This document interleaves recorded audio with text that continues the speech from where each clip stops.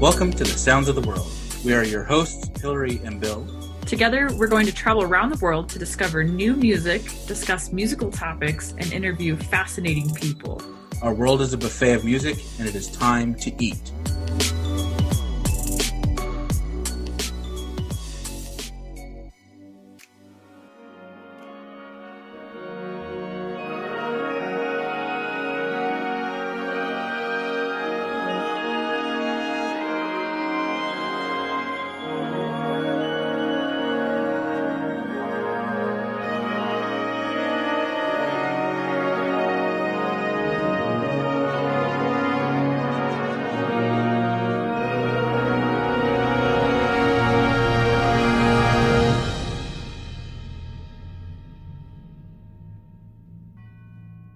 All right, welcome back, everybody, to the Sounds of the World podcast. That was a little sample from The Eyes of the World Are Upon You by our next guest.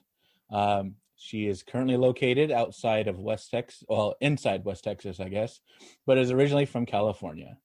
Often she's drawn towards subjects that are political or even provocative, which I really love. And her work, Prisoner of Conscience with librettist Kindle A, has been described as, quote, the ideal soundtrack and perhaps a balm of our current toxic times, by Jay Oteri of the New Music Box. Her works have been performed by ensembles worldwide, including the Sydney Conservatorium of Music Wind Symphony, the Dulciana in Dublin, Ireland, the Soli Chamber Ensemble in Alba, Italy, and the Urban Playground Chamber Orchestra in New York. She's received many commissions from National Endowment for the Arts, the Mid-American Center for Contemporary Music, the Vermont Symphony Orchestra, the Queen's Ensemble, and many more. She believes in a close relationship between the composer and the community with whom they collaborate. She has held residencies at Brevard College, Central Michigan University School of Music, and the Alba Music Festival in Italy. She also keeps a blog that catalogs more than 100 rejection letters from competitions, festivals, and prizes, which is widely read and admired by professional musicians, including myself, though I'm not a professional musician. She's currently on the composition faculty at the Texas Tech School and has been on the faculty at Interlochen Arts at Camp since 2015. Today, we're going to talk to her about being a female composer in the band music world, being provocative in the arts, and why rejection should be celebrated. So please welcome Dr. Jennifer Jolly. Woo! Thanks for having me. And thanks for reading my blog, which I have been failing at keeping active. Although I might as well break it on your podcast. Like, I'm totally revamping my website right now. And I'm like, I'm going to blog every week. So but that probably now means I'm not going to. I'll make it a New Year's resolution. I'll be like, I will write about things. Right. Like, and I have like so many rejections that I haven't even posted yet. Which, I guess if I'm like, oh shit, I need to like write a blog post, I'll just put another rejection on there. But well, I always figured that since there wasn't another composer fails, I was like, oh, she's just busy, or she's got too many to, she's got all these wins, so she doesn't have many fails. So I tried to adjust it to Instagram, and then just like, I don't know. Can we just blame it on COVID? Can we just that's all I'm doing with 2020. Yeah, why not? I think COVID is a great excuse. I even had a student who like had legit like COVID excuses. Like a couple of my students got COVID this past semester. They're like, I don't want to blame COVID. I'm like, you can blame COVID, but you got it. But you could blame COVID. Like, I'm going to. Yeah. Like, just blame it on the COVID. Really. Yeah. I've been recovering from it, and I'm like, every time I get a brain fart at work, I'm like, I'm sorry guys, the brain fog is real. COVID brain sucks. Oh my God. Yeah, no, I've read about that. And my students had that too. I was like, you can turn in things whenever. Like, I don't know how to teach during a pandemic. So right. Doing this. So anyway, thanks for mentioning the blog. Y'all, I promise I will plug more often. Resolution is here. Done. Check. Well, I had started that compose for 100 days hashtag, and I was like, I'm going to do this. I've got nothing else to do. I got laid off. Might as well, And so I got like 2 weeks in, and I was like, fuck it. I'm just tired. 100 days was a challenge. Holy crap. I know. It's like, Yeah, no. that's 3 months, right? Like, Yeah, more than Yeah, 3 months. that's a- Yeah. Yeah. I just only happen to know that because in Korean culture, like it's weird how they celebrate birthdays, and I'm not really 100% on how Koreans celebrate birthdays, Mm. but I do know that they celebrate the 100 days. And my mom is like, "Yeah, you didn't die, you made it." No, so there's like 100-day celebration, Wow. and they Wow. like put different toys. So it's like we're gonna see if they're gonna be a smart kid or a rich kid or like The or dunce. class clown. It dunce, yeah, pretty much. That's amazing. Oh my Because god. Korea, yeah. So you'll see if you want to Google that, they'll have like these cute like 100-day-old Korean babies, and there's traditional outfits, and like 3 months old kids, they're like drunk babies. So it's like a little drunk baby Just in, figured out the head in a control. Korean outfit, and there's like these photos because like Koreans are into photos. Aw. And just to let your listeners know, I am half Korean, so I feel like I am somewhat an expert on this. And so if you are offended, I think I know what I'm talking about. I will make fun of them because they make fun of my being like white, a little bit white. So, we're all good. Well, I've noticed that on your Instagram, you've been doing a lot of Korean cooking and trying different dishes and things, and that's really exciting. I'm excited too because I haven't I try to learn how to cook. I was actually talking to my sister-in-law about this, my brother's wife, and she's like, "Oh, did your mom teach you how to cook?" I'm like, she ended up taking over and kicking me out of the kitchen. Oh, so she's mean. And also, well, I get it. Like, I respect my mom. It's because like that's her domain. That's like what she's an expert in. And so it's like if I am starting to be an expert, it's like, no, you cannot do that. So like also like I'd be like, "Mom, how do you make japchae?" She's like, "Okay, you pour this and pour this." I'm like, "Mom, I'm half white. Like, I don't know what this means. Like you need to give me measurements. Like, please."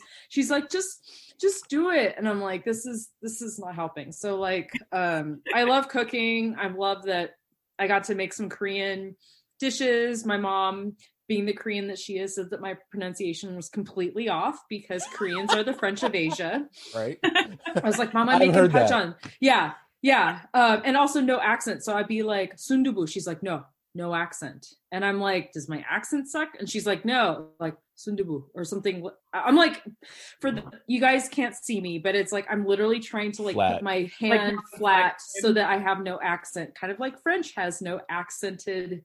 Right. And I don't know. I don't even speak Korean, but now I can like kind of read Hangul. So yay. Oh, cool. That's awesome. Yeah, it's almost completely phonetic, but they have annoying spelling rules like every single goddamn language. So anyway. Anyway. Oh yeah, it's like English, I before E, except with your neighbor and your foreign neighbor, or Yeah. It's like what? I don't know. It's anyway. Yeah, I tried to get in touch with my ancestry, but we're Scots, so it's just drink whiskey or scotch and make shortbread, so it's not that hard. Look good in a kilt, that's about it. I do practice every now and then. I like whiskey, scotch, and shortbread. Actually, I was thinking about making shortbread for Christmas because I like butter. Good. Oh, I'm butter is my heart. Literally, my heart. Yeah. Living in Louisiana, and my friend was like, "Oh," I asked him like, "Okay, so what do you do when you make your vegetables?" Because like I know each area kind of has their own thing. He's like, "Okay, so you just put the beans in the pan." I was like, "Okay." He's like, "And then add some butter." I was like, "Okay, how much?" He's like, "I add like 2 sticks." And I was like, "What?" Holy. He's like, "Yeah, just put in like, a stick, 2 sticks of butter, put that in there, put the beans in, cook it till they're softish, and then eat." And I'm like, "And then all that extra butter, what happens with that?" He's like, "Oh, you can like pour that on top of stuff." And it's like, I'm gonna die before I get my PhD, so let's slow the butter down and we'll go. Awesome. Every time I cook, my boyfriend's a native Montanan, and I'm like, every time he's like, "Man, I've noticed these like your dishes taste really good." I'm like, "I use so much butter," so now he's like noticing. He's like, "We're all gonna die." I'm like, "But we're gonna be happy as we go out because exactly. Hell yeah, you are. Hell yeah. No one's going to care about how little butter you ate when you die. That's all I'm going to say. The funny thing is, like, after a year and a half, he's like, this needs more butter. I'm like, exactly. Correct answer. My wife has been adding Tony's to everything, so. Nice. So it's been nice. Anyway. So, yeah, butter and food. Okay. Okay, maybe we could just get back to you, Jen, and yes. talk about you. So maybe you could give us like a little bit of your musical background. I know you're from California, but like, do you come from a musical family? Did you play a lot of instruments when you were younger? Yeah, I'll go ahead and start. So I don't come from a musical family, but I feel like because, not to stereotype my Korean mom, but yeah, I was expected to learn the piano and the violin or both. And I actually did learn the violin for a hot 6 months. And then I did the math on how much practicing I had to do. So I've like learned like all the Suzuki method, like Twinkle Twinkle Little Star, Go Tell Aunt Rhody. But I also learned a tiny mariachi tune, which is just so ridiculous because like my skills are like terrible. And I kind of regret not playing the violin anymore because I feel like I could just have a little bit more string competency. Instead, I just try to like steal from a whole bunch of scores of like how to do that. But piano is my main instrument. I was actually always fascinated by it. So just to make it clear, like my mom didn't say like you're learning piano. Like I think it was truly my instrument. I started piano lessons when I was 6. And I wasn't really interested in composing music until I was in high school. I didn't think that was a thing because as a young composer playing a whole bunch of fantastic piano literature, I thought all the composers wrote all the music. Like we're done with writing music, I guess. And they were all dead and they were all dudes. And so like the idea of like having like a next door neighbor composer, community composer, just was completely non-existent, or even like a living composer. So it wasn't until I went to high school and I I transferred high school to the Orange County High School of the Arts, which is now Orange County School of the Arts. OSHA is what they called it. So I started the piano program, but the orchestral director there, Christopher Russell, was very much into new music. I do believe he studied composition as an undergraduate, went to Indiana to study conducting, but he was like all about new music all the time. And so like in high school, I would be like, wait, there is a John Adams and a John Luther Adams. Right. Mind blown.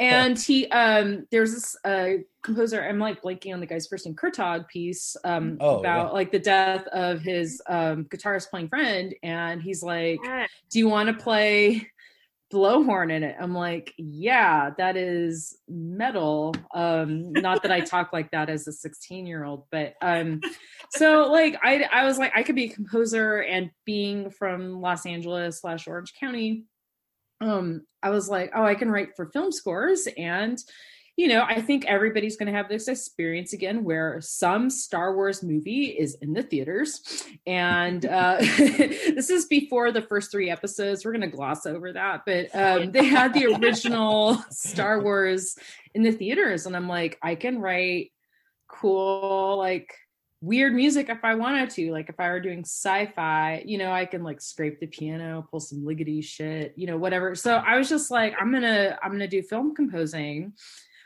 And that's kind of what tweaked my interest, like officially, like capital C composing, when I was 16 years old. In hindsight, I realized that I'd always improvise on the piano. Like I always thought that like I could make the music sound a little bit better. Yeah. And I just added notes, like probably 9. So I was probably like really into 9th, like add 9 chords back in the day. And my mom would say that I was pretend practicing piano and that I didn't really practice piano. And I think now, I think she was like catching I was improvising. But again, like I just had no concept that improvising is composing music or creating music. I think part of the reason why I thought maybe I could be a composer at the later high school ages is because I thought I had like no original ideas. And so therefore, if I like wrote for film score, I would have a narrative. I can like think about character development. Like it gave me ideas because obviously, quote unquote, I had no ideas or completely original ideas. So anyways, pardon me. Excuse me, drink. Okay. I went to, so I got into the USC, University of Southern California composition program, which is like insane because it's like impossible to get in now. Like I can't even imagine. And they had a film scoring certificate and I was like, I'm going to be a film composer. And then midway through I was, because like I interned for a film composer and I realized you actually don't have a lot of creative control. It depends on the director, obviously. Right. Yeah. But I kind of didn't like that. And, I was like, I think I'll do concert music. And actually I was studying with Frank DeKelly at the time. This is when 9/11 happened. He's like, you might want to hold off on your decision. Like, don't make any big rash decisions right now. But he's like, okay, that's fine. So yeah, that's kind of like how I got started, like writing concert music. Like it was just, I didn't realize this is something I could do. I was still very insecure as an undergrad. Like the idea of writing large ensemble music, I was like, oh my God, how do I even like deal with 60 people on stage? Oh yeah. Like, you know what I mean? Like I don't think I wrote my first large ensemble or like my first orchestra piece until I was 27 because I was like, what do I do? It's just intimidating. And I didn't play an orchestral instrument. I didn't know like that the strings were the core of the orchestra historically, even though I learned that in class, but I was an undergrad, so I was like, what happened? I can do what I want. I was just like, actually, funny story. So my first orchestra piece, like, I wrote it in grad school, and it was okay. It's not bad. And Samuel Adler came to the Cincinnati College Conservatory of Music, where I did my graduate work, and he listened to it. So I got selected to present this piece, and he's like, do you hate the strings? And I'm like, and there's a part of me that's like, no string players really played my music at USC. Like they really hated new music. So maybe the strings hate me. Maybe the strings hate me. No, for those listening, like I love the strings. It was just a challenging time in my early 20s. Let's just put it that way. Oh yeah. I mean, writing that like you, that was such a daunting task to think, okay, there's so many people on stage, and then they divide up how can you divide? There's so many divisions, and then I remember it wasn't until like my masters that are like, oh yeah, so do you want this divided up by stands or by person? I was like, by what? Like who? The what now? I mean, it's like, if you're not a string player, you're like, I don't understand it. Yeah. I think it wasn't until graduate school where things were like starting to sink in. And then I was like, oh, it's also okay to like look at other scores and like copy their voicings. Like, oh, Beethoven's First Symphony seems a lot like Haydn's stuff with the oboe. I was like, oh. Huh. Give me some of that. I was like, okay. So it's okay. Yeah. So anyway. Oh yeah. Yeah, my first composition teacher was Tom Ritter George. And I brought in some scores, and he's looking at them and he's like, this is back when they had like the full huge sheets, and I had like a huge ruler and I had to do it all by hand. Yep. Brought it in. He's looking at it. He's like, And so, did you tell Stravinsky you stole that from him, or did you? What about this part? Did you steal that from Mahler, or did you just kind of show up? And I was like, my bad. But you gotta like change it. I could actually Okay, so funny story. Because he's probably gonna find out. So speaking of the Eyes of the World piece. Yeah. John Curliano's Circus Maximus.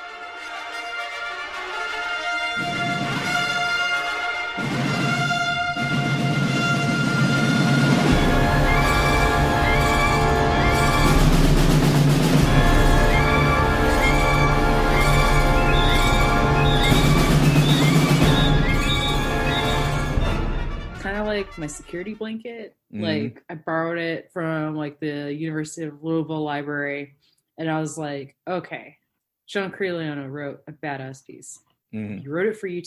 He wrote it for UT, and I need something big and bombastic. How do I voice that chord? So I may have taken a chord of his, like one of the really loud sections. I don't do the horns up because it's not that piece. I did add saxophones, and I changed it. I made it work for my piece. Right. Promise.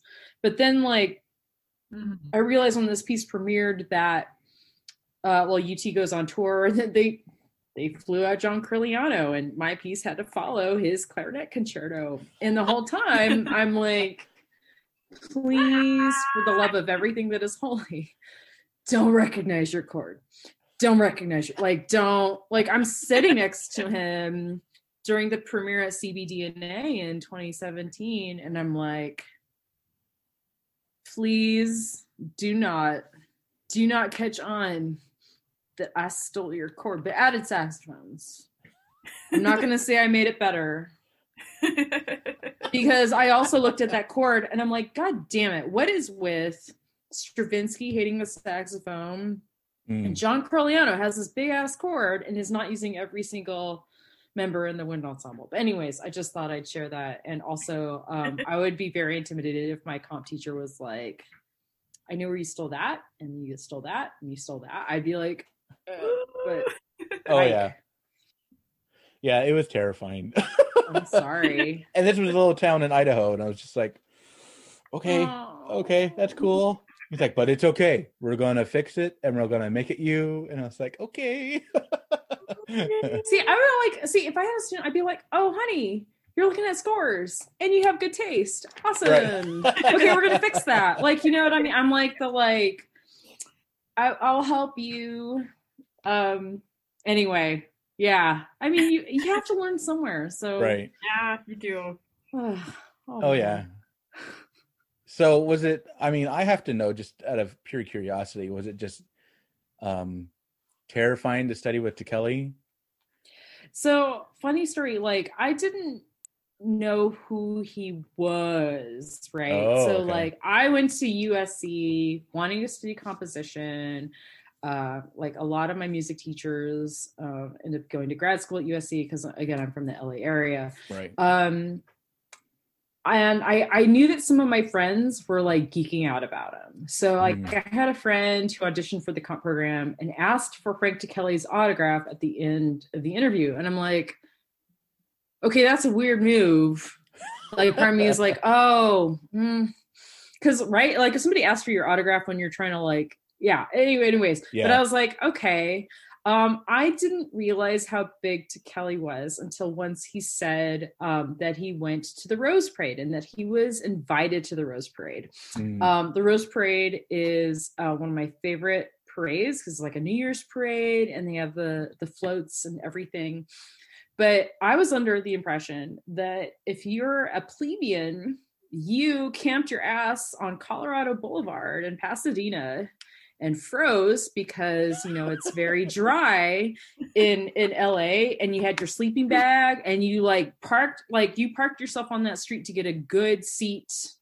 And you camped out there. Like I remember when I was in middle school, I had middle school friends who were like, do you want to go to the Rose Parade? And my parents said no, because you're outside, and yes, we know that you're going with parents, but like you're literally sleeping on the street. Right. Okay. So Tekeli is like, he's like, yeah, I was invited to the Rose Parade and I brought my daughter Hannah, and yeah, so I drove up and they had a parking spot for me, and I'm like, oh shit. Like somebody. Like he slept in his own bed the day before the parade. Right. And I know he lives in Pasadena, so it probably wasn't like that bad of a drive, but I was just like, you didn't have to, okay, like you were invited. And like even Tekeli himself was like, oh, and they had a place for me. Like, and I'm like, again, my undergraduate brain was like, holy shit.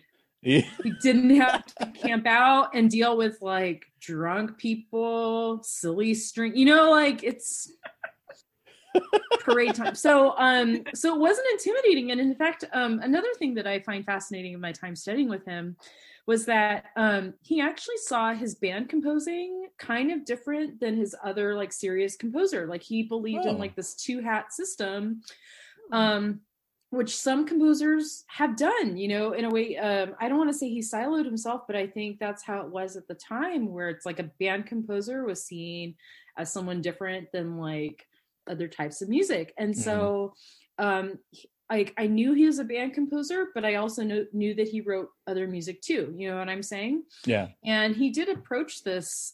We had this class called Composition Forum where he had guest composers, and we talked about like other compositional stuff. And he says that, yes, I'm, I write for bands, I write for kids. And I remember he said that he's like, yeah, and there's a lot of shit out there. And he's like, that's part of, maybe that might be the reason why, like, I'm pretty good at writing music, pedagogical music. But he's like, but I wear 2 different hats. And so here's my band hat and here's my other hat. And so I never saw him as a band composer. I just saw him as a composer. Right. That's interesting. Yeah. And he also taught this class that Phil Bolcom taught when he was at Michigan, like this poet and composer class, and Tekeli started it at USC. So the first time he taught that class, I taught it. So I'm like seeing Tekeli as somebody who writes for choir, as someone who writes for orchestra. I think he got asked to orchestrate Blue Shades, so I guess that's why I was never really intimidated. He's super down to earth. I think he's a great pedagogue. But yeah, I guess I just didn't know. I was just unaware, but he was just my composition professor. He's Dr. Tekeli. Right. He gets gigs. He's a professional composer, has his own little, composition studio out in the back, like Mahler. And he happened to live in Pasadena. So I knew that he was doing okay. He was, I could put 2 and 2 together, but it wasn't it was great studying with him. Okay. Yeah, there you go. Yep. Yeah, I had thought about, maybe I'll apply there, but then I just got too intimidated. I was like, nope. I'm way too shy for that. To be honest, it's just like, it's an insane studio. I'm sure. I mean, it was a different time then. But it's just like one of the most competitive composition programs, and rightfully so. I would say that it's probably like the best undergraduate program, to be honest. I'm a little biased. Y'all can at me. That's fine. It's like, whatever. It's 2020. What else do we have to do in our lives? Right. But yeah, no, I don't blame you. Like if I were applying now, I'd be like, yeah, no. Yeah. Like, this is not happening. So. Yeah. And so was it at USC or Cincinnati that you really started kind of getting more politically active with your composing? Or is that like post? Let's like dig into that. I mean, I would definitely say after USC. I do remember once I was watching a Michael Moore documentary, and I think I go into a little bit detail on a New Music Box post if your listeners want to go down that rabbit hole. But I remember watching a documentary about like the Gulf War with George W. Bush. And after watching that film, I was just enraged because I was like, what is even the point of being a composer? Like, I didn't know how to help out. I think there is a correlation now. I think a lot of us creators may have gone through some kind of like crisis, right? Especially with COVID, where we're like, what does writing a string quartet really do? Like, does it really help? And a little bit of an existential crisis. So I would say the good news is obviously we have consumed a lot of music and Netflix. for the past months. I really, like, and at least I come from a place now that knows that we as a race, we as a species cannot live without art, and we cannot live without music. That's Right. just never going to happen.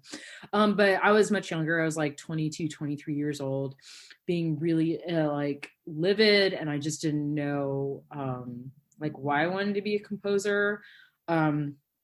And I guess, and over the years, I've come to learn that that's just how I exist. That's how I express myself. And, I've always been drawn to putting emotion and narratives in my music, hence like wanted to be a film composer. And then like, I wanted to write an opera. I still do, actually. I mean, I'm just a little crazy, but, I always want a story to tell. Yeah. I always want, it kind of in a selfish way, I want people to know how I feel about things. And, I say like, I'm a citizen of the world, and I read and I'm aware.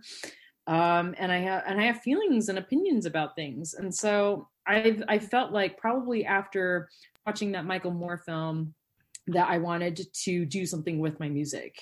And it took me a few years to realize that I can do these things with my music, that my music in a way is also kind of like not just a service to my profession, but, a service to my audience too. And that I would be doing myself a disservice if I didn't write about stuff that interests me or that I felt strongly about.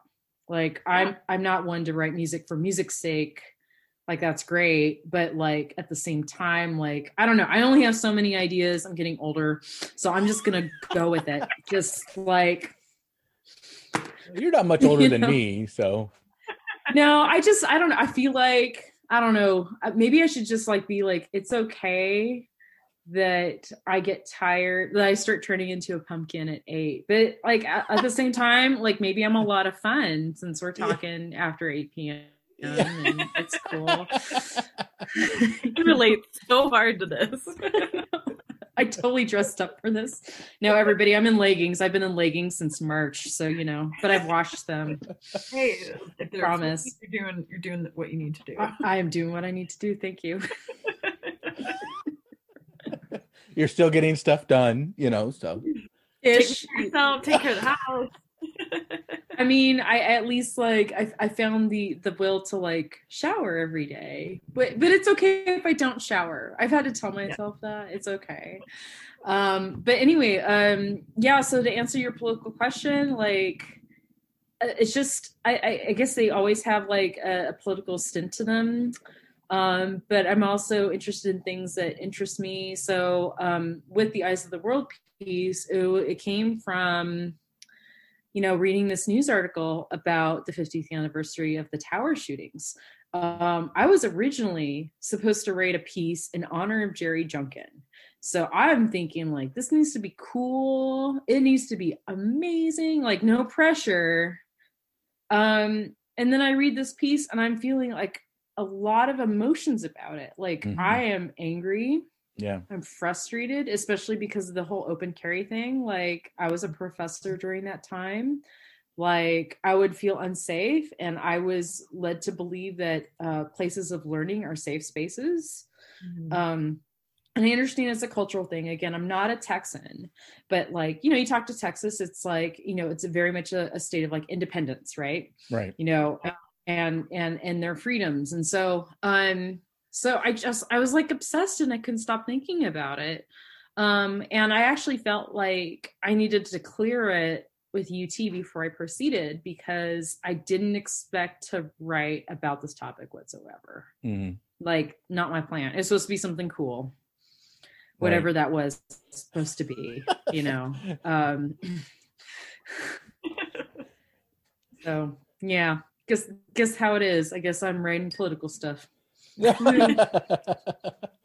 Well, I mean, I think that we're drawn to things, and you have to express it. And for some people it's talking, for some people it's writing poetry, and for other people like us, it's getting our emotions out in music, in sonic world, and it's very I know for me, I always felt very relieved when I had that deep emotional investment into it Mm-hmm. than if it was kind of just like a one-off kind of situation, you know?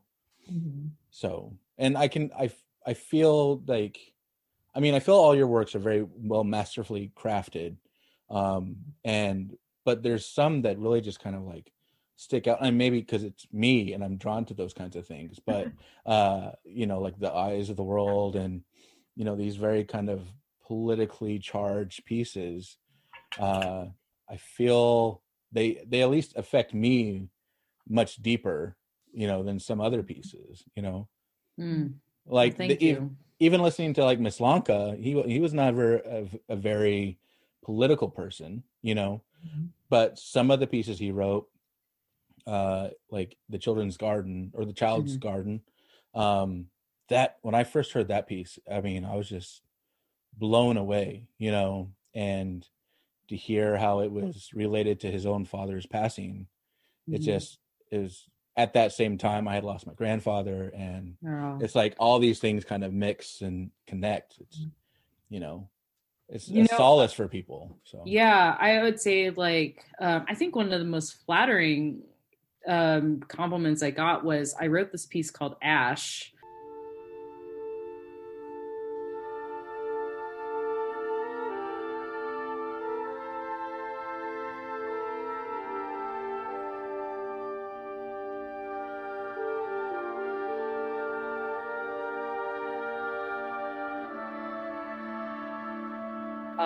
And I didn't think it was necessarily anything special, but like I really felt really proud of that piece. I felt like it was me, right?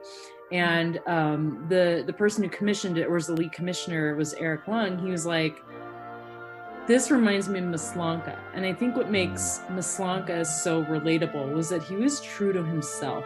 yeah, I realized that I remember when I was like in my early 20s, I was like, oh, like how do these composers have their pieces last for a long time? yeah, Like, was it because they tried new things? Was it artful, you know, et cetera, et cetera? And then I was reading The Rest is Noise, and Alex Russ was talking about Stravinsky and how Stravinsky wrote, oh no, I'm blanking, Symphony of Psalms. yeah. Okay. And I guess Stravinsky was having a little bit of, I wouldn't say a crisis, but he was having like a renewal to his like culture of religion, especially. I think his wife was not well. And so the thing was, I think what makes that piece great, besides, yeah, it's Stravinsky and he did some interesting things like not have violins, didn't want anything like conflicting with the voice, is that he wrote something that was true to him. Mm-hmm. And personal, like, you know what I'm saying, was truthful. Oh, yeah. And I think that's what Maslanka did in his music, was he was just very truthful in himself, you know, and he wrote his music.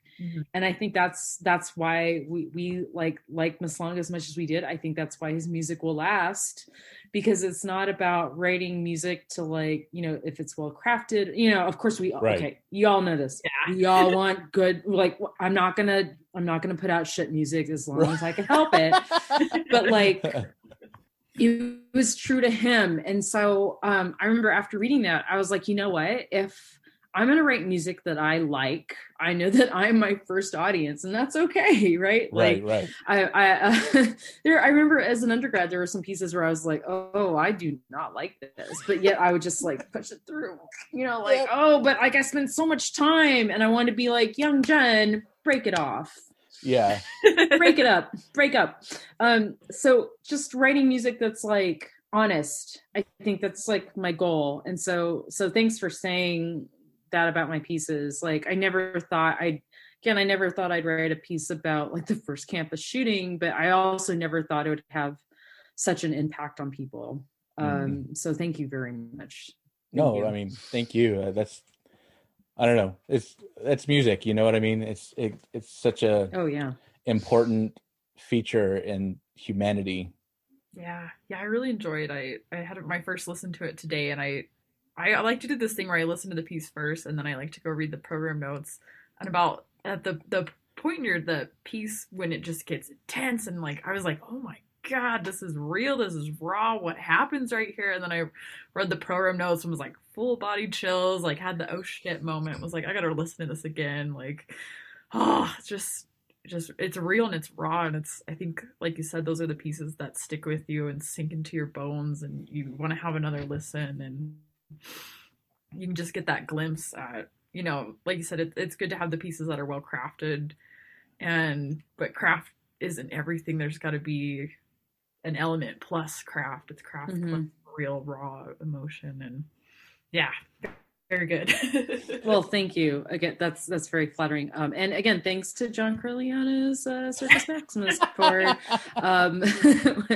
terrible person. I think actually another question that some people ask is like, how do you write about these like terrible subjects, like heinous subjects? And I think there's a part of me that like, I mean, I'm not making light of the situation whatsoever, but at the same time, I think I've had to use humor to cope. So I think probably I was like, okay, this is a terrible part, you know, but please, John Corleone, do not realize that I've stolen your court. Like, I guess I try to like divert my own attention to like something that's not as terrible.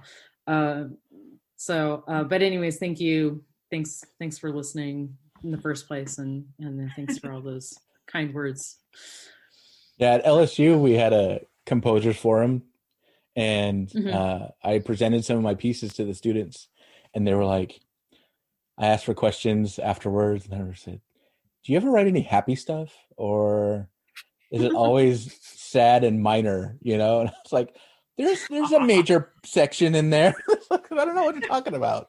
But D minor is the saddest of all chords, you know. So when I was a senior in my undergrad, my composition professor was like, "Are you just profoundly depressed?" And I'm like, I mean, isn't everyone a little depressed? I want to be like, I have to find a way to express it.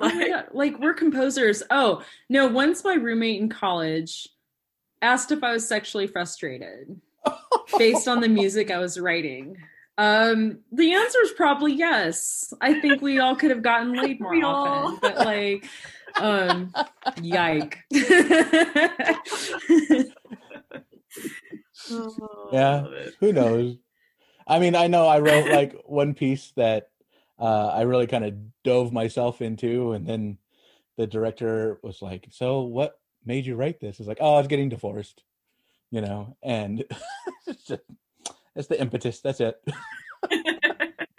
I mean, actually, okay, so I guess we're like so removed. So I've been divorced, and actually, when I was writing The Eyes of the World, like I think things were like wrapped up by that time, but like, yeah, you're healing. Right. You know, it's a process. It's like it's grief. You go through a period of grief for those who don't know, and I hope that none of you all ever have to go through one.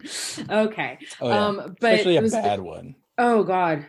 So that's probably for another time. But anyway, so I had a like one of the TAs was like, I feel like this piece is about grief and about like it goes through the stages of grief. And I'm like, actually, I never thought of it this way, but just FYI, this is like on Facebook Messenger. I was like, actually, you know, I just, you know, personal stuff. And he's like, oh dang. And I was like, this is very interesting that you thought this was like the stages of grief, of like denial and anger, and then it just ends calmly. And I was like, wow. I mean, I probably didn't want to go. Like, part of me is like, I'm glad you're not my therapist. I'm going through therapy. Thanks for observing this. I'll tell you, because you too have gone through a divorce to this other person. But like, yeah. I think it affects you just a little bit. A little bit. Yeah, he later asked me to present it to this undergraduate research thing, and they're like, so, and I had to tell them why I wrote it, and they were like, oh, wow, okay. And then they like sent me a note later, and they're like, just the fact that you're so raw and like open about that, you know, it's like more people need to experience those kinds of things. Well, not experience them personally, but at least the emotional. Just so we're clear. Yeah. Yes. No, make your relationship last, but as long as it's healthy. I think it's a great tool for expression and feeling that and feeling your feelings, and which I know a lot of us struggle with anyways, Yeah. just with the society we're in. But Yeah, so I think we three composers have we've been pretty healthy. It's okay. Yeah. It's Yeah. great. So I mean, at least we're not completely drunk out on the street or something, you know, right? right, So and the alternative is me like running around naked in the gutters. So down by the river. No, I'm joking. right. down by the river, down by the river. Oh yeah. So speaking of just being kind of open and raw about things, composer fails, and we briefly Yes. talked about it in the beginning. But like, how did this come up? And I know, like for those who have read it, and it's a major like, oh, good, I'm not the only one that has to deal with this, you know. So, I mean, I realized because of maths, we're in the majority. There are a lot of us who get those same rejection letters. But to be serious for a moment, I feel like it was kind of my therapy in grad school. So I hate the age limits in our field, and that's not just our field, but I think actually any creative field, like they're trying to figure out like what makes a young composer. I think inexperienced would be a better word, but it has that terrible connotation. But like the cutoff is like you're 30, and I'm like, that's not old. Plus, like I took time off in between schools, so there was like, 4 years where I couldn't apply for things as a student composer. right. I'm glad they've changed that. So like, I was happy to turn 30, but I was like, dude, I have not won shit. Like I have not done anything. So I was like, I'm going to apply for everything, and I'm going to post my rejection letters online. So it was like a big like finger. Yes, I'm flipping the double deuce right now for those, and my like lovely painted red nails. I'm throwing the birds, plural. So I so it's like I'm just we're not that mean. We're not that mean. So yeah, it was like therapy. Like it was a little cathartic where I was just like, screw it, I'm just gonna post these rejection letters online. My same college roommate who asked if I was sexually frustrated actually was an avid scrapbooker at that time. Oh, okay. And I remember getting my very first BMI student composer rejection letter, and I was like, I should make this pretty, like scrapbooking pretty. And so my roommate was like, I have some acid-free paper, here you go. Turns out that scrapbooking is an art, and that my first scrapbooking attempt of my rejection letter was not great. It was like soccer things, and like there's like these punch things. So I'm like, do I punch hearts? Like I don't even, it turns out you need to like, I don't know, like do rulers and actually like care about placement and ratio. I don't know. I wish I still had this because I would frame it. I don't know where it is. It's gone. But the idea of posting my rejection letters online was to kind of like scrapbook them in a way, a digital scrapbook. And then also and I'll give my ex credit, which was like to keep a website constant. Like the thing is, composers can't like crank out tunes every week. I mean, I guess you can, but they'd probably be shitty, or at least mine would be. Let's just be real clear, right? So like I didn't want my website getting like dust, so I was like, well, this gives me something to post because I'm actually getting more rejection letters than I am creating pieces. So that's actually why, like, and I say like flippantly, like, why compose when you can blog? Because it's like, obviously I'm not composing right now if I'm spending so much time like scouring the internet for like cat pictures to like accompany my rejection letters, and I think they're mostly emails, but like it still takes time. So so that's how the blog started. I never thought it would have a following at all. Like who would follow that shit? Like it was not even it wasn't like it wasn't meant to be one of those things. It wasn't meant to like boost my career, which I'd like to think that I have a good career because I write good music and not because of my rejection letters. I'm just gonna cross my fingers on that. But yeah, no, I didn't know people were reading it until like I think like a couple of years later. I had a friend who's like, oh yeah, I have a friend in Wyoming or one of the northern states, and was like, and they really love your blog. I'm like, how does this person in Wyoming / North Dakota, I don't remember where this person was from, like, I was like, what, like, what? It in a way, it's still strange to me that I got a following for my rejection letters. Yeah. So, but at the same time, I'm thankful that I cataloged them, because now that I'm a professor person and I have students, and then I'll have some occasional students who are like, how do I win competitions? And I'm like, dude, no, you can't ask me that. Like, I don't think I'm the right person to help answer your questions. And I have internet proof of it. Like, you just now, ironically, like, I've actually now judged some competitions, and so I'll know, like, you should probably make your score pretty, because Right. I'm great at that now. Wasn't great at it back then, but like, Clarity of but score. at least I can tell my student, yeah, clarity of score, good recording now. Like, it's getting harder and harder. But at least I can say, like, look, this, like, I'm doing okay in life. Like, but here's how many rejections I have. So I'm happy to help you deal with it. That's cool. I can't help you win. Can't guarantee that. Like, Yeah. that's just how that is. So yeah, that's the story of my guess we'll call it a fail blog. The hashtag Composer. fail. Yeah. The composer fail. Yeah, I mean, I remember reading some of them, and I was like, oh, I've got my own, like, set, you know. And at that time, I was applying for master schools, and then later on doctorate programs, and I would get a letter in the mail, and I'm like, oh, okay, it's from this school, and I'd like open it up, and it'd be like, we regret to inform you. And I'm like, okay. And then I started like collecting a pile of them, you know, because you throw as many nets out as possible, you know. Oh yeah, absolutely. And then I was like, I see all these offices or rooms of professors or big composers, and they've got pictures of like them with Bernstein or whoever, and all their degrees lined up on the wall. Ugh. And I was like, yes. I'm just gonna have all of these rejections up on the wall, just so like do it. I can be see, you didn't think I was going anywhere. You said I wasn't going to be worthy, Oh my God, this reminds me, like, okay, I've only heard about this installation. I'll have to ask my spouse the name of this artist, but I think like this woman like got dumped by her boyfriend or something like that, and so she like wrote it like rejection letters back to him, but like put them on a wall.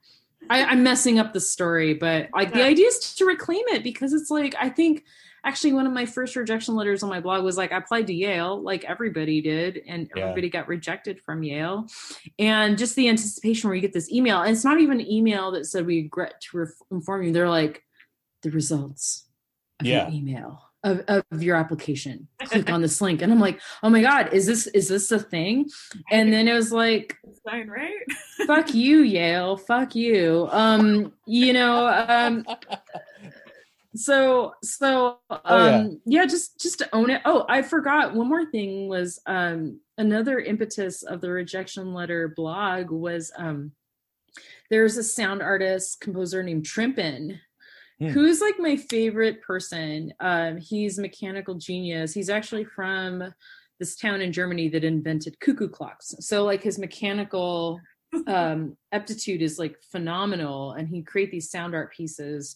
And so like he had a whole bunch of rejection letters. So I remember once like in the document, he's like, oh, this is my fuck you file.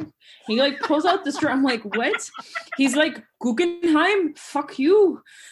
This, fuck you. Like, so he filed his rejection letters. I'm like, this is the most amazing guy I've ever like seen.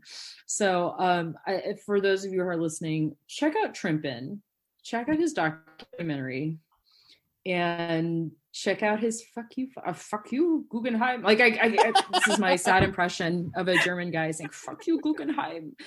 So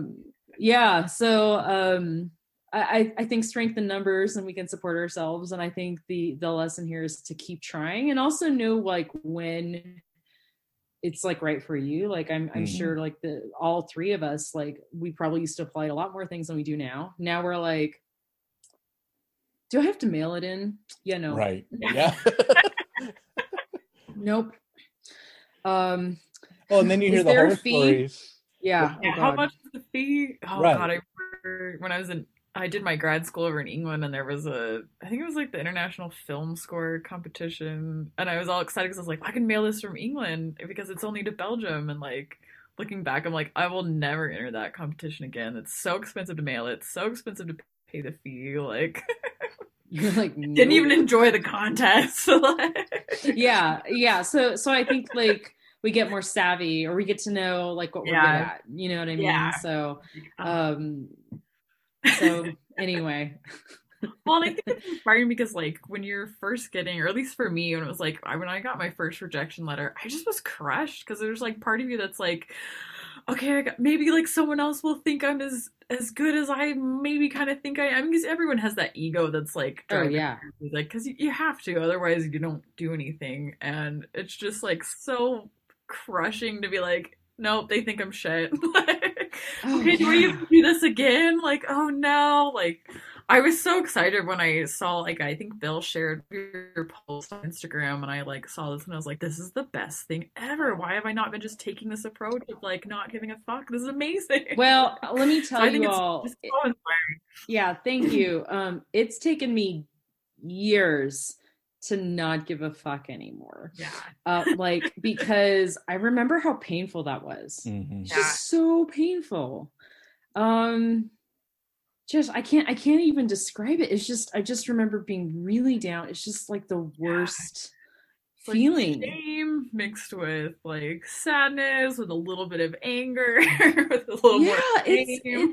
it's like it's a concoction of like emotions that are just like terrible and yucky, for lack of a better word. But like and that's why I said when I first started doing it is like free therapy, because oh wait, Obamacare didn't exist when I was like younger than 28. Like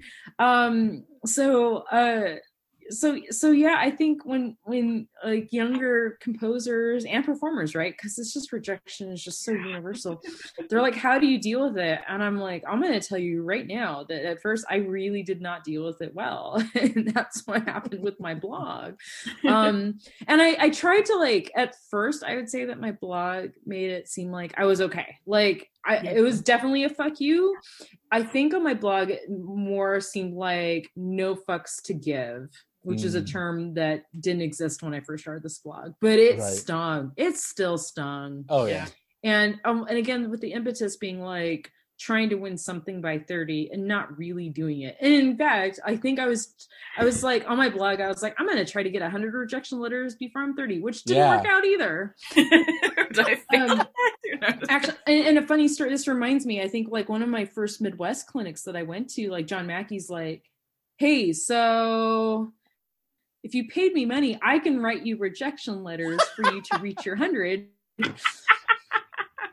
Get out of here. Because he's like, are you gonna make it? I'm like, I don't think so. I feel like that was like, yeah, that's like John Mackey humor right there. But yeah, so I mean, it blows. I think like it gets better. It gets better with age.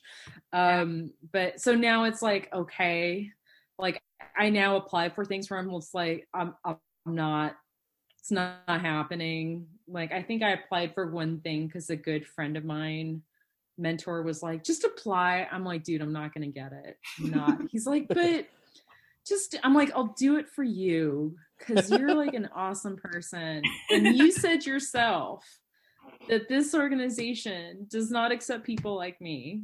But okay, I will add to that rejection letter pile. Like now it's okay, but like when you're younger, it's the worst goddamn feeling. It's so personal. Yeah. It's just I don't want to relive that. And I was like you, I had a bit of a break in between my undergrad, and I was just like, okay, finally got back into school, and I was like, okay, I know what I'm going to do with myself now. I want to be a composer. I want to be a professor. And I just like dove right into getting the rest of my undergrad. was like, I'm going to apply to these schools. Got rejected by every single one except one, and the other one was like a maybe, but you got to take these remedial courses, you know. And then I started hearing, oh, there's age limits on competitions, and I was like, I just started. How can there be an age limit? It's like, what, you know? And then I found out, oh, well, sometimes some go to like 35. I was like, I'm literally 2 years away from this. What? How? What? You know? Yeah, no, I like that's frustrating to me, especially because like we're now in an age where like gap years are okay. And in fact encouraged, right? Like with like 18-year-olds whose like brains are not fully developed yet. No offense to anybody who's listening, it's just facts, okay? Your brain's not really fully developed until you're like 22, 23. But like I remember like my former professor Stephen Hart, he was like, I think you should take some time off from school. And I think he knew I was like super burnt out, I was super stressed, you know. And I've taught those students who've taken time off, and it's like, I don't want to say like they're more mature, but I'd say focus, like Bill, like what you're saying, you're like, I know what I want to do in my life. Right. And I think it makes a world of difference. So then it's like, why are we encouraging, especially like with creatives, right? We're not like athletes where we burn out at like 25, or like dancers who have to like do it all now. Right. Like it was sending mixed messages. I'm glad that we're a little bit more okay with that now, and that they're getting rid of ages. Kind of, it's not complete, but like, and you're talking about like the so-called atypical student, and let's be real, there are different types of students, and there are different types of learning and different life trajectories, you know. Like we're not going to have the same paths, we'll have similar ones. But anyway, sorry, I'm just going on a rant here because I feel you. That's what we love. I feel you, because like, again, as now that I'm like, I'm a professor, you know, like an educator, but like I think all the time about like, well, what am I teaching my students? What do they want to learn? And I think having life experience as a composer, I think, is very important. And that's something I did listen to my professor, and I don't regret it. But let me tell you, like with those age caps, I was like, what the absolute fuck? It sucked. Well, and then you have the other extreme where they're like, no age cap, but you can apply if you're professional or not. I'm like, well, if it's professional, then I have to go against these people who have won all these other awards, you know, and now I'm fucked anyways. Yeah, no. Actually, like I have this, like one of my students is like super ambitious, which I love. And they're like applying to things, and I'm like, okay, so professionals apply for this. Like I wanted to be like, with my mind, I probably should have been more clear. I'd be like, I was going to apply for this. Please don't take it. You know what I mean? But so like, I think was that the, what's that one with National Stardust, like the Hildegard competition. I really liked what they did, which is they're like, this is who we define as a professional. You know, if you've received a commission over $5,000, you cannot apply. And I'm like, I like that. Yeah. Because that's on age cap. At the same time, I was like, I was actually proud of myself that I couldn't apply for it. I was like, all right, you know what I mean? Because in a way that like leveled the playing field. Right. And so I think maybe that's the way to go, of like, just your organization just needs to figure out what defines a professional composer that's not based on age. Yeah, but more like based on experiences or opportunities that have been given to you. And I think that might be the better way to go. So yeah.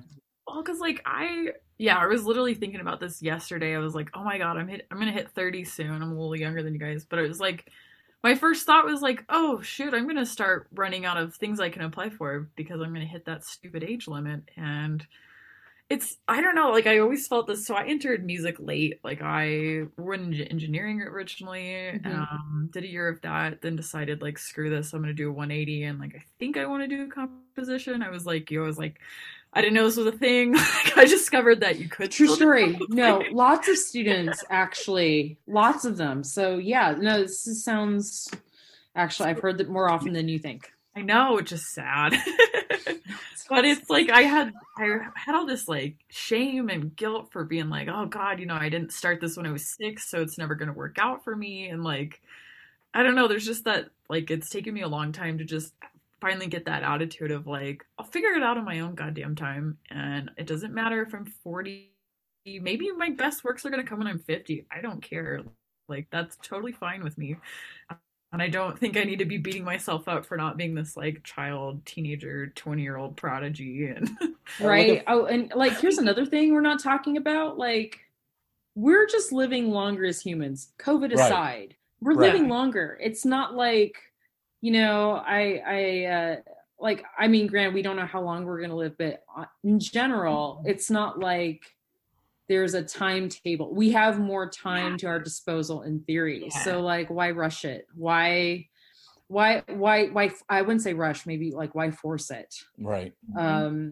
And also as a side, and you all would probably understand this as a composer, I hope that I write better pieces when I get older. Like, I don't want to regress. Like, that's like my fear. I was 22. I'm writing a piece right now, and it's due at the end of the month. And it's been hard to motivate myself to write it because it's a large ensemble piece for Michigan State. And I've been thinking a lot about this piece, but I'm like, when are we even rehearsing? And like the other day I had one of those moments where I was like, oh shit, man. So I'm hoping tomorrow it'll be better. I'll be like, it's not as bad as you think, Jen. I'll be like, oh, okay.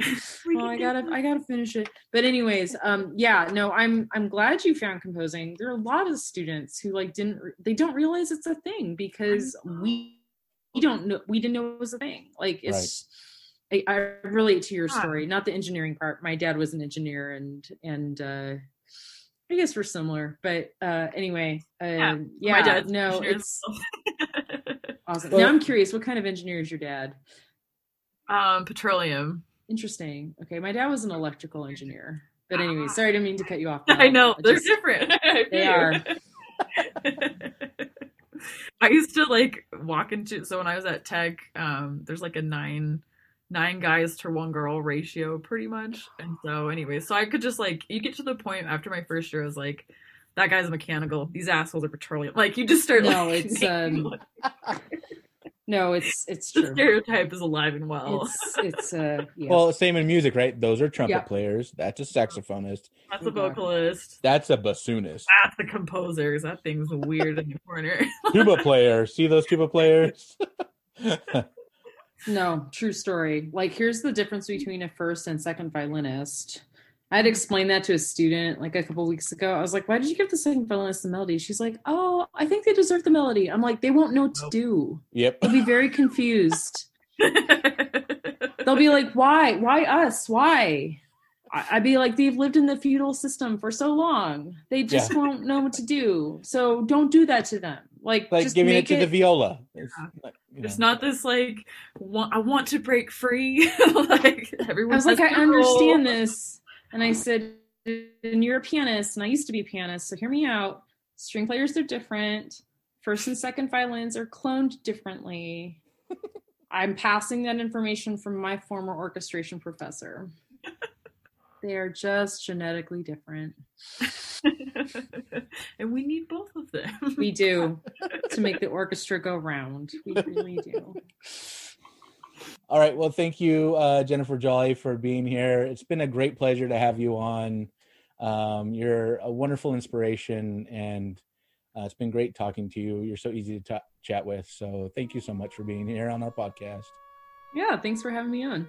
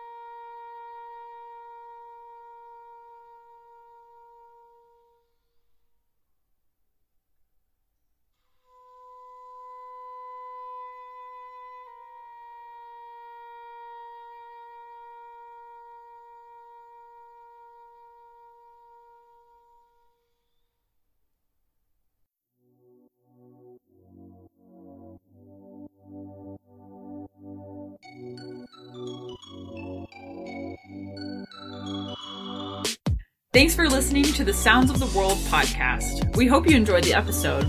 There are links to everything in the episode description and also on our website. You can follow us on Facebook, Twitter, and Instagram at Sounds of the World. To show support for Sounds of the World podcast, please join our Patreon, where you can have access to our after-party discussions with guests, discounted merchandise, and even more.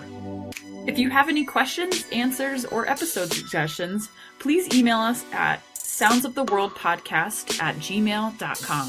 Well, Bill, I think I'm going to go have a beer now. Hey, there you go.